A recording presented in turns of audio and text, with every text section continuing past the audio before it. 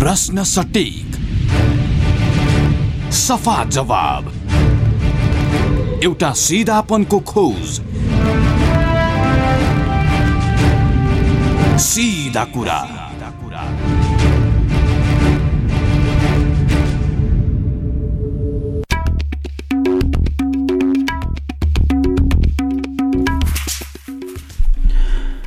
नमस्कार, कार्यक्रम सीधा कुरामा स्वागत छ। म Krishna Timal Sinha. Capital FM 92.4 megahertz Kathmandu, पूर्वी नेपालमा रेडियो सारङ्गी 101.3 मेगाहर्ज मोरङ, पश्चिम नेपालमा रेडियो सारङ्गी 93.8 मेगाहर्ज पोखरा लगायत देशका विभिन्न एफएम स्टेशनबाट एकैसाथ प्रसारण भइरहेको सीधा कुरा तपाईँ www.cfmonia.com र www.radiosarangi.com बाट पनि संसारभर एकैसाथ सुनिरहनु भएको छ।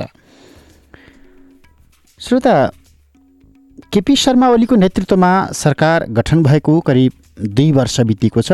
त्यो 2 वर्ष बिचमा विशेष गरी 62-63 को आन्दोलन पछाडि तत्कालीन अन्तरिम संसदबाट जारी भएको अन्तरिम संविधानमा भएका प्रावधानका विषयलाई लिएर आन्दोलन गरेपछि राष्ट्रिय राजनीतिमा स्थापित भएको तत्कालीन मधेसी जनअधिकार फोरम, हालको समाजवादी फोरम, सङ्घीय समाजवादी हुँदै हाल समाजवादी फोरम भनेको उपेन्द्र यादव नेतृत्वको पार्टीले यो बीचमा सरकार छाडेको छ।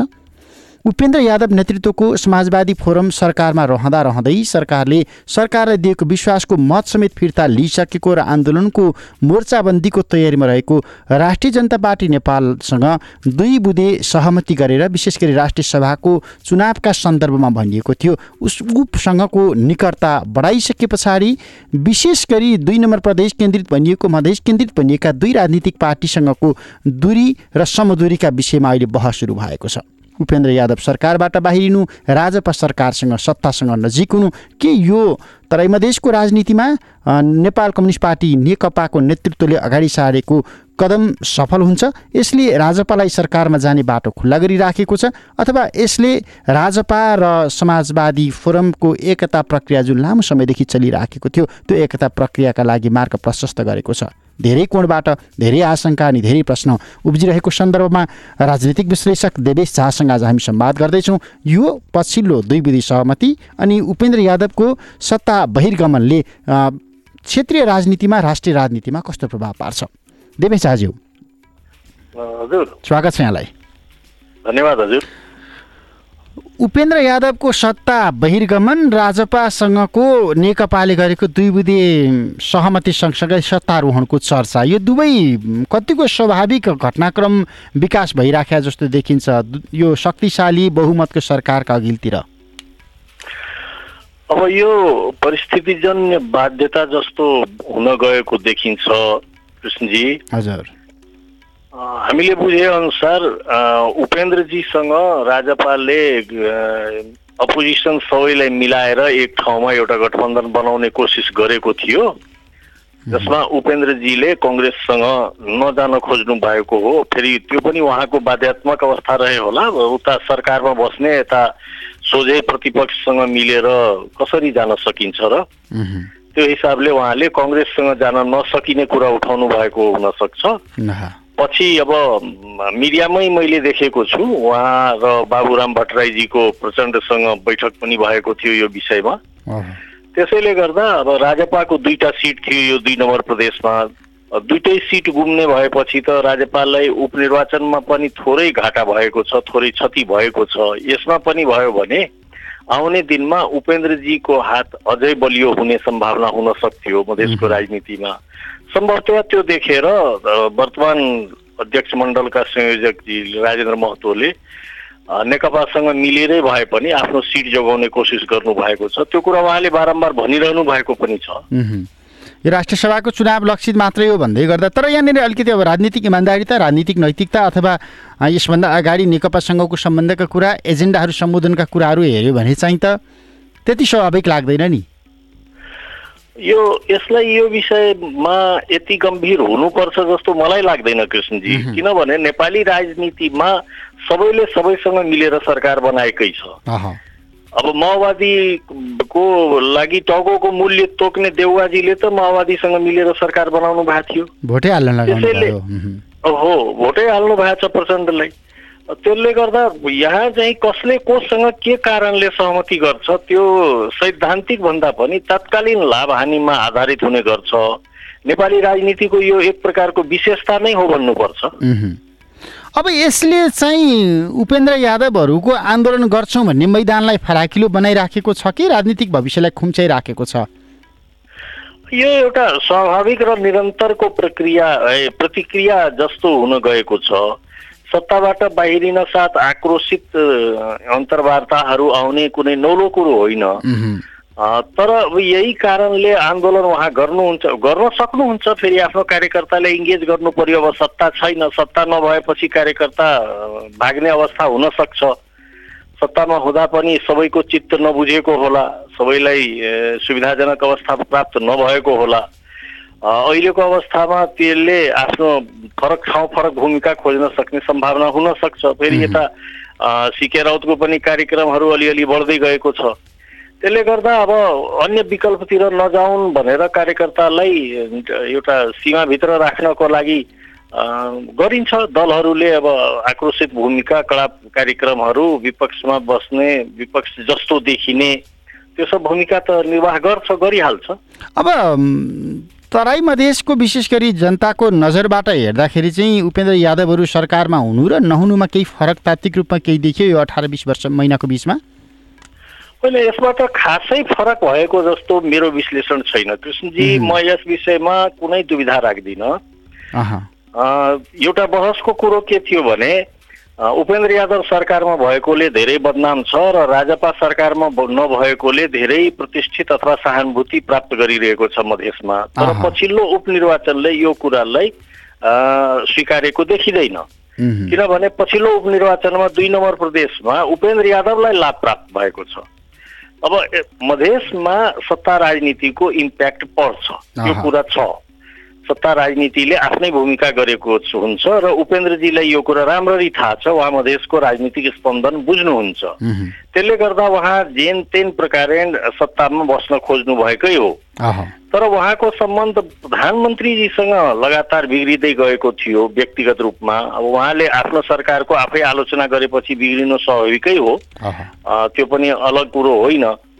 पछिल्लो समयमा उहाँले प्रचण्ड मार्फत नेकपामा आफ्नो सहजता, निकटता अथवा विभिन्न प्रकारका एग्रिमेन्टहरू गर्ने प्रयास बढाइरहनु भएको थियो। मलाई लाग्छ प्रधानमन्त्रीजीले त्यसलाई रुचाउनु भएन र लगातार तपाईँसँग यो जानकारीहरू छँदैछ। प्रदेश प्रमुखलाई विदा गरियो, उहाँको मन्त्रालय परिवर्तन गरियो, त्यो प्रधानमन्त्रीजीबाट एक्सनहरू भएकै थियो।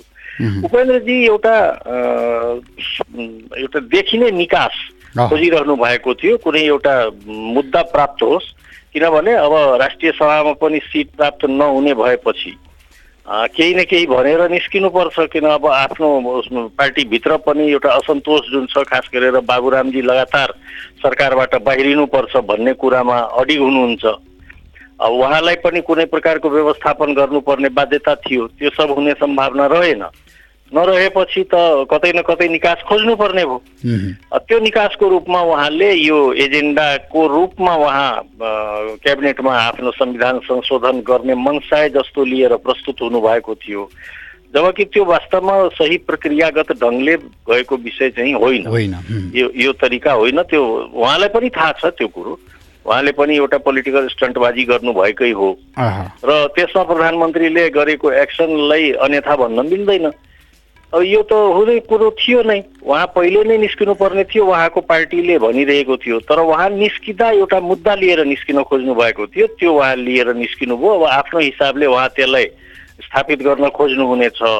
राज्यपालले सरकारबाट निस्किँदा एकीकरणतिर बढ्छु भनेको थियो, त्यो कुरालाई उठान गर्नुहुनेछ, गरिरहनु भएको छ। अस्तिदेखि नै उहाँले बारम्बार यो कुराहरू भनिरहनु भएको छ। अब यो यतिकै हो, योभन्दा बढीको यसको धेरै वेटेज छ जस्तो लाग्दैन। अब यसले चाहिँ विशेष गरी 2 बुँदे सहमति पछाडि सत्तासँग नजिकियो राजपा भन्दै गर्दाखेरि समाजवादी फोरम सरकारबाट बाहिरिएको छ। 2 पार्टीका बीचमा हामी एकता गरौँ, अब एकता गरिसके पछाडि एकता महाधिवेशन त्यसभन्दा पछाडि गरौँला भनेर राजपा नेपालका नेताहरू पनि लामो समयदेखि पर्खिराखेको त्यो प्रक्रिया।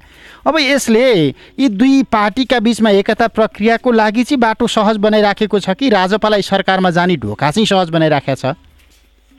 राजपा सरकारमा गयो अथवा उपेन्द्र सरकारमा गयो को कारणले यो दुई पार्टी बीचको एकीकरण होला अथवा रोकिला कुरासँग म पहिले पनि सहमत थिएन। हामी पछिल्लो आम निर्वाचनलाई हेरौँ भने आन्दोलनमा थिए यो दुवै दलको एजेन्डा के थियो भने संविधान संशोधन नभएसम्म चुनावमा नजाने। तर 11th आवरमा उपेन्द्रजीले एक्कासी निर्णय गरेर चुनावमा जानुभयो। उहाँ त पहिलो चरणदेखि चुनावमा प्रवेश गर्नुभयो नि, उहाँ त प्रवेश गर्नुभयो। तर फेरि त्यही कारणले तेस्रो चरणसम्म आउँदा राजपा र तत्कालीन फोरमको सहमतिलाई कुनै बाधा भएन। दुवैले मिलेर चुनाव लडे 2 नम्बर प्रदेशमा, तपाईलाई स्मरण हुनुपर्छ। त्यसैले यही कारणले एकीकरणको प्रक्रिया नै बाधक भयो अथवा एकीकरण अब हुने नै भयो भन्ने छैन। वास्तवमा अब राजपा र समाजवादीको एकीकरण सैद्धान्तिक रूपमा त दुवै मधेसको पक्षमा बोल्ने पार्टी आफूलाई भनिरहेछन्। समाजवादीले थपेर आफूलाई जनजाति पनि बोकेको छ, तर मूलत ऊ त सीमित छ यसैमा। उपनिर्वाचनले पनि त्यो देखाइसकेका छ। यो एकीकरण यही कारणले रोकिन्छ अथवा हुन्छ भन्ने कुरो छैन। अब नेताहरूको एडजस्टमेन्ट भयो भने एकीकरण हुन्छ, भएन भने हुँदैन। अब हिजोका दिनमा त सत्ता बाधक थियो नि त, समाजवादी सरकारमा रहेका कारण एकता हुन सकेन भनेर। अब त्यो हुँदै गर्दाखेरि पनि उपेन्द्र यादव सरकारमा जाँदा राजपा नेपालका नेताहरूबाट आइराखेका सत्तासँग जोडिएका क्रन्दनहरू जुन सुनिए, अब त्यसका लागि त सरकारले पनि हामीले रातो कार्पेट ओछ्याइसकेका छौँ भनिराखेका छ। सत्ताप्रतिको मोह, तराई मधेसको राजनीतिमा सत्ताको प्रभाव यहाँले भनिहाल्नु भयो।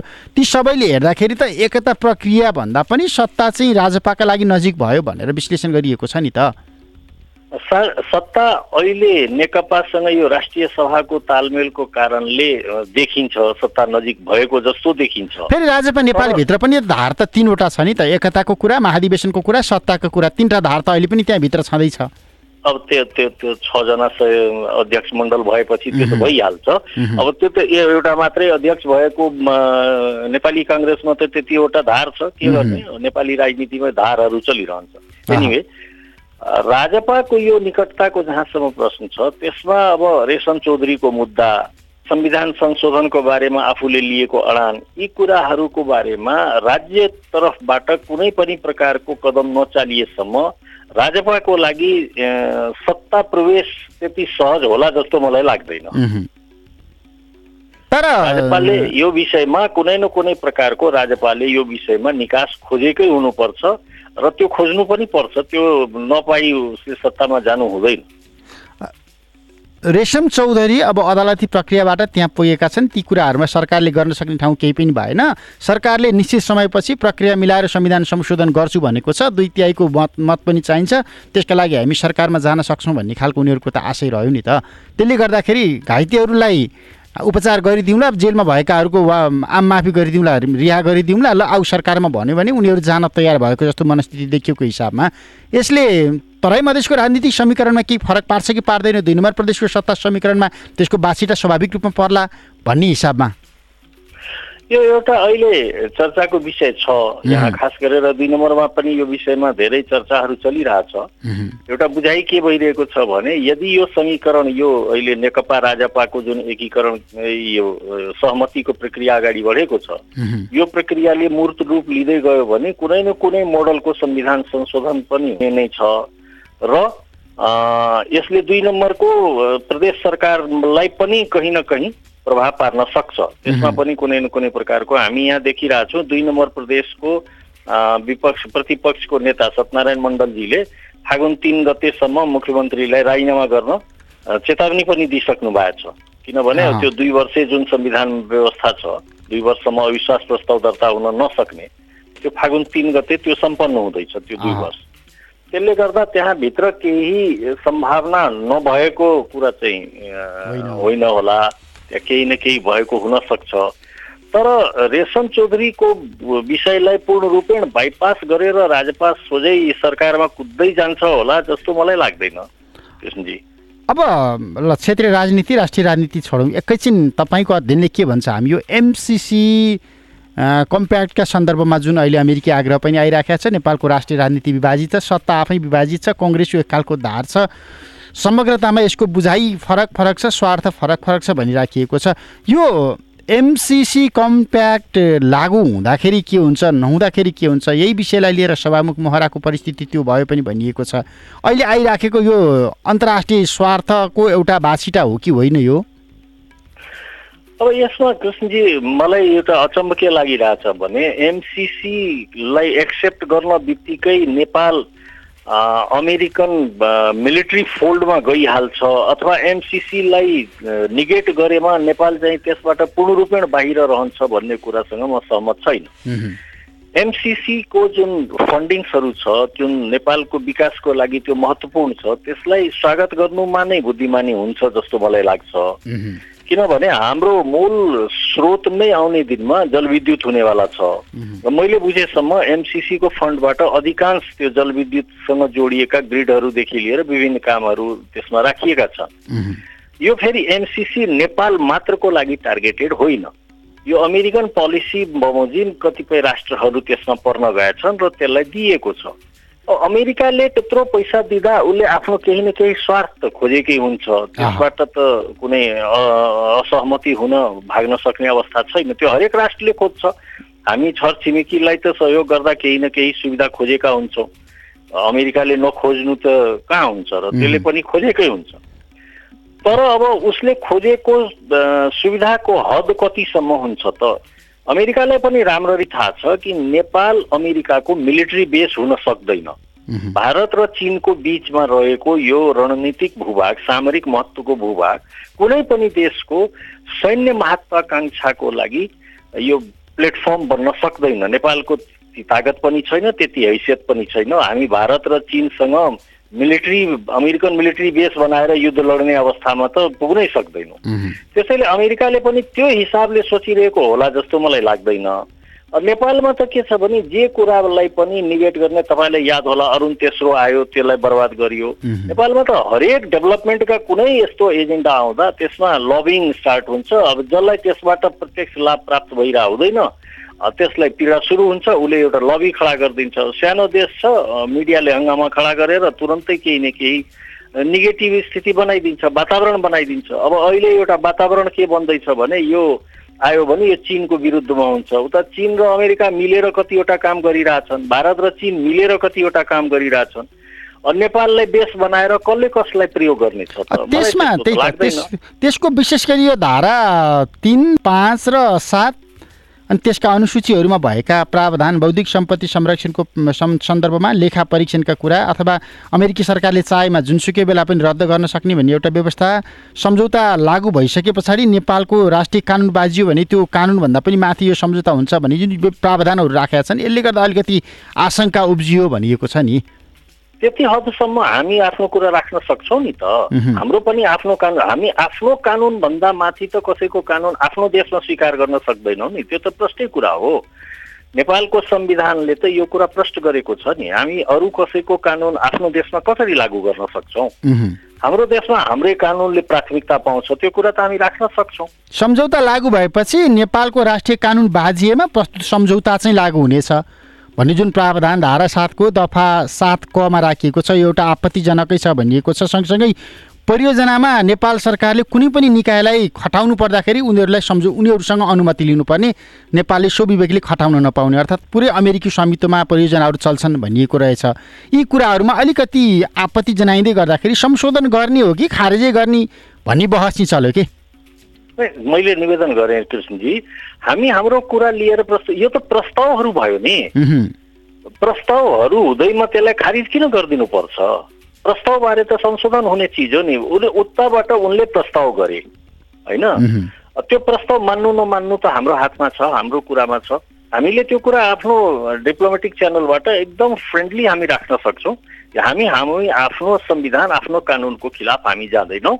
हाम्रो कानुनले तोकेको दायराभित्र हामी बस्नु छ, त्यही हो। त्यो अन्तर्राष्ट्रिय स्तरमा हुने नै त्यही हो, त्यही हुने गर्छ, एउटा चलन नै त्यही हो। गभर्मेन्टको मुड चाहिँ के देखिन्छ? गभर्मेन्ट त पोजिटिभ देखिन्छ नि। गभर्मेन्ट त अब परराष्ट्र मन्त्रीले त यो पारित गराउँछौँ भनिसक्नु भएको छ। अब तपाईँले आफै भन्नुभयो महारा प्रकरण, गभर्मेन्टको मुड त पोजिटिभ छँदैछ, पारित हुँदा राम्रै हुन्छ। तर तपाईँले जे उठाउनु भएको छ कुरा, त्यो कुराहरू गम्भीर छन्। त्यो कुरालाई एड्रेस गर्दै पारित गर्दा बुद्धिमानी हुन्छ।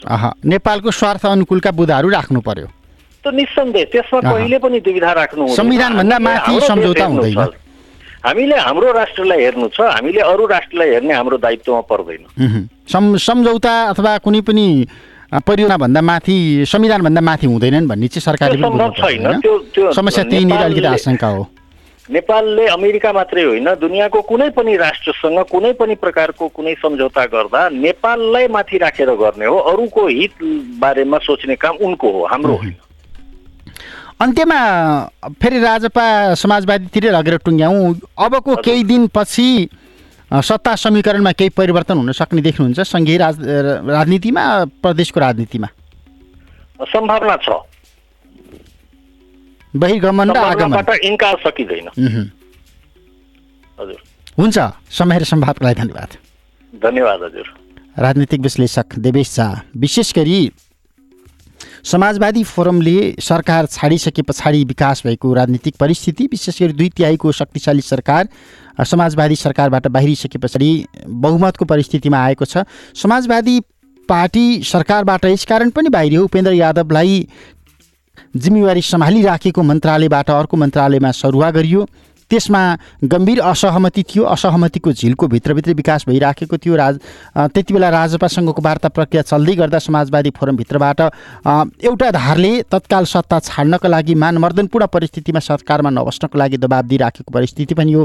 त्यही परिस्थितिका बिचमा उपेन्द्र यादवले केही समय कानुन मन्त्रालयको जिम्मेवारी पनि सम्हाले र कानुन मन्त्रालयको जिम्मेवारी सम्हाल्दै गर्दा सरकार 2/3 जनमत सहितको पोजिसनमा सरकारलाई साथ दिइराखेको अवस्थामा आसन्न राष्ट्रिय सभाको निर्वाचनको सन्दर्भमा समाजवादी फोरमसँग सम्झौता नगरी, छलफल नगरी नेपाल कम्युनिस्ट पार्टी नेकपाले सरकारभन्दा बाहिर रहेको, सरकारलाई दिएको समर्थन फिर्ता लिइसकेको, आन्दोलनको तयारीमा रहेको राजपा नेपालका नेताहरूसँग सम्झौता गरेर सिट बाँडफाँडको सहमति गरिसके पछाडि समाजवादी फोरमभित्रको जुन एउटा असन्तुष्टिको झिल्को थियो, त्यो झिल्को अन्ततः डढेलोको रूपमा विकास भयो र यही डढेलोका कारण समाजवादी फोरमले सरकार छाड्यो। संविधान संशोधन गर्न सरकारले सरकार तयार भएन, हामीसँग सहमत सरकार गरेन भन्ने विषय उठान गरेर उपेन्द्र यादव लगायत समाजवादी फोरमबाट सरकारमा सहभागी मन्त्रीहरूले राजीनामा दिइसके पछाडि विकास भएको घटनाक्रम, जुन घटनाक्रमले राजपा नेपाललाई सरकारमा जानका लागि मार्ग प्रशस्त गरेको छ